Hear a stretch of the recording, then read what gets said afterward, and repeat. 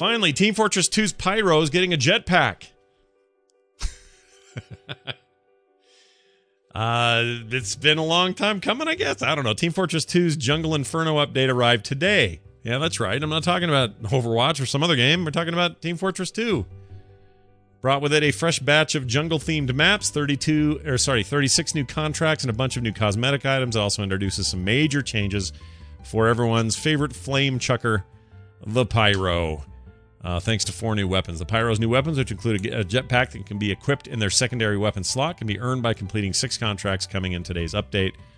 Here's a description of each. The Dragon's Fury. It's a primary weapon, a powerful single-shot flamethrower. Consecutive hits reduce reload time and deal bonus damage. The Thermal Thruster, a secondary, is the jetpack we talked about.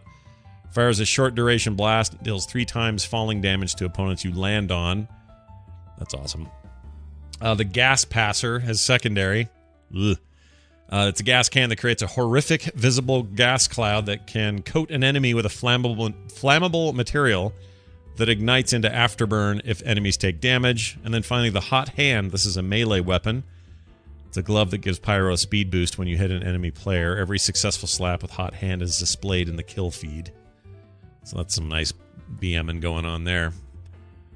Anyway, he also got a really nasty taunt where he puts his gas blaster, Pyro gas blast thing between his legs and shoots it out from behind, making it look like a giant flaming fart. Well done, Valve. Well done.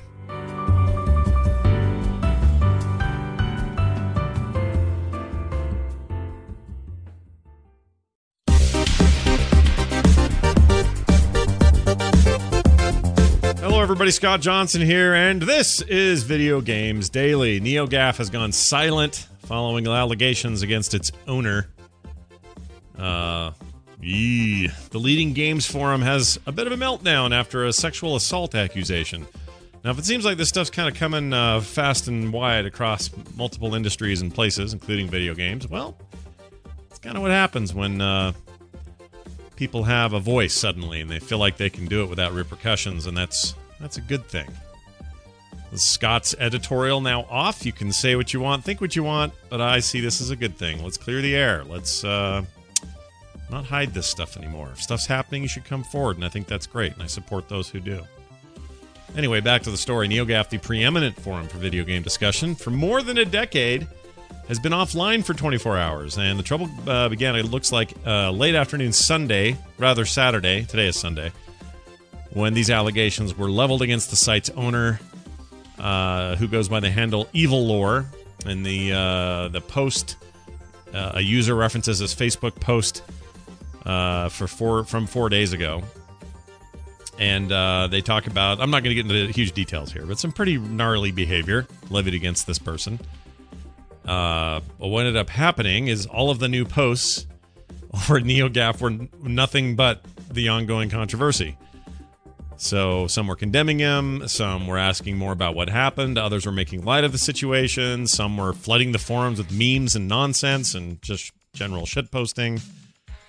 And it got to be a little bit too much, so they've been off air since midnight Eastern Time Sunday. That's today. If you guys don't remember, this thing started in 2006. It's a relaunch of an old gaming age forum. And since then, it's been well known as a source for discussion in video games. Developers, industry figures, those types all show up there and talk. More than Reddit, even, when it comes to video games. Anyway. Yeah.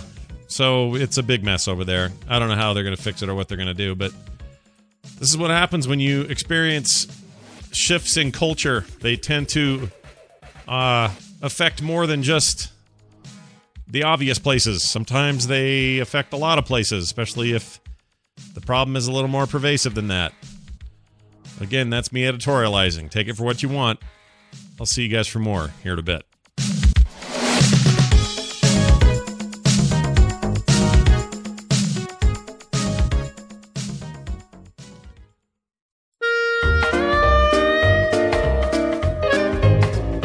The Nintendo Switch update, which included a ton of stuff like transferable saves and screen recording and some other cool things. And they're slowly getting around to making that thing better than it was. I mean, the games have been great, but the console itself has not lived up to its potential as a portable, tablet-y, format-y thing. Minus some, it's been missing some really important stuff since the beginning. But they've also added wireless headset support in addition to all that stuff. But as always with Nintendo, it's not exactly what you're hoping for. Okay. So along with the capture capabilities and the save data transfer, which is a big deal, you can now do wireless or detect wireless headsets as long as they're connected over USB. Okay? So you plug in the SteelSeries Siberia 800, for example, the wireless headset, into the dock system, and voila, you got audio. That's all it takes. Plug the USB connector into there, and you're all set to go. Those with USB-C adapters have shared evidence that they're able to use their headsets with some success as well after plugging in the adapter into the undocked Switch USB-C connector. So what it can't do is support Bluetooth audio at this point. Okay? But for that matter, PlayStation 4 and Xbox One don't either. All right? So this is just the way it is. You're going to have to plug this thing in. They did report that Splatoon 2 supports native voice chat over LAN connections as is, although all wireless multiplayer modes require the ability to use the separate smartphone app in order to communicate. I mean, basically, Nintendo just kind of keeps stumbling over themselves with this part of their console. I mean, thank Zeus on high that the games have been great, and the support for that has been awesome. The indie games have been awesome. I've been playing Judge on there. Great game. It's also on Steam. Freaking love that device, but one step forward, half step back. We're Nintendo.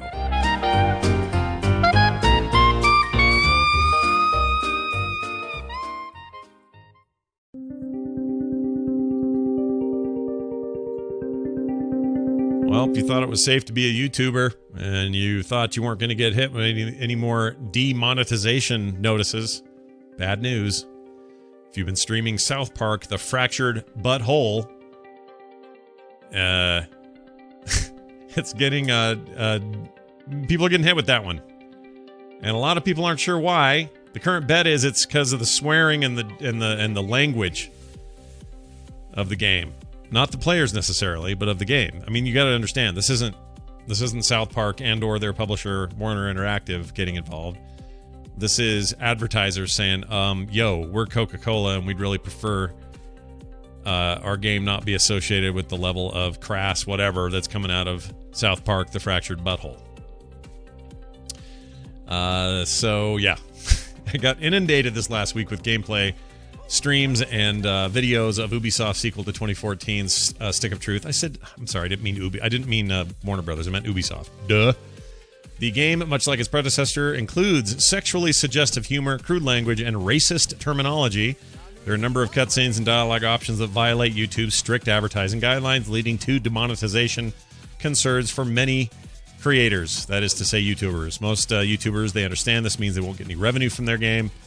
One of them uploaded a review of both The Fractured Butthole and Stick of Truth, exploring how the games deviate from traditional RPG structures. Right after uploading the video, he noticed that the video was flagged for demonetization. Anyway, another one, YouTuber named The Lone Few, his real name is Austin Clark, told Polygon that his Let's Play was also a hit before the stream even went live. We were hit with a yellow, not suitable for most advertisers sticker. A couple hours later, the video went up, and there was a couple of ads that appeared on the video, but then those were gone later as well. Up until a few hours ago, we did not have any ads on it. Are you seeing pop-up ads on the video? If so, that's strange, he says. Anyway, this is getting more and more frequent, and here's what I know. Here's what I know to be sure, okay? This is Scott talking, okay? Put on your helmet. Put on your plastic helmets, because here I go. I don't know what that means, but put them on anyway. This is going to become more the norm moving forward. And the reason for that is, whether the game has the content or the player or the YouTuber himself is the content, I don't think mainstream advertisers are... I think they're starting to not be as comfortable as they maybe once were with the reach of the web. In other words, YouTube has such a powerful reach now that it's getting back to them that somebody said some terrible things and then also advertised a Lexus. You know what I mean? So I think they're going to be stricter about that moving forward. I think that they are going to expect TV standards for a lot of this content for them to attach their name to it, even if it's for a brief 15-second video. I guess what I'm saying is don't expect this to go down. In fact, expect it to go up.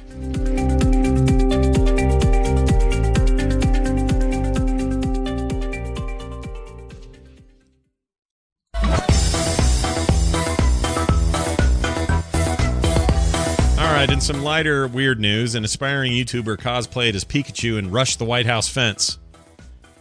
Yep, 2017, baby. Earlier this week, the Secret Service took down Pikachu. I have a buddy in the Secret Service. I should call and see if he was on detail that night or that day. I would love to know if he was involved in this or if he could tell me more into the story. But anyway, obviously, this Pikachu was a dude in a costume and not the actual Pikachu. Because, hey, he doesn't actually exist. It was 36-year-old Curtis Combs, a Kentucky native. He was taken into police custody after the incident and has since been charged with unlawful entry, according to the D.C. Superior Court. Combs pled not guilty, so he'll be heading to court starting November 9th. I don't know how you plead not guilty if you storm the White House in a freaking Pikachu costume, but whatever. It's on. You were literally getting a YouTube video of it made. He told the Secret Service that he planned to film this for his YouTube fame. Trump was not there at the time, by the way. So, anyway, do it for the YouTubes, baby. There's no actual footage of the attempt that we know of. I'd love to see some of that, because he didn't get very far. But, Pikachu, still a threat. Here's some audio, actually. Let's see what this says.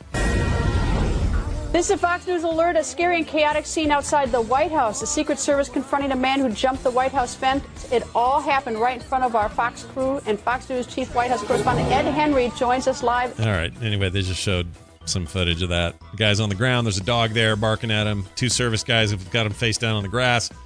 And there's another dude holding a very scary, serious-looking weapon, waving it around, looking for anything that might be happening outside of this event. I don't think it was worth it. It's not worth it, dude. Plus, you might get demonetized for it. So watch out.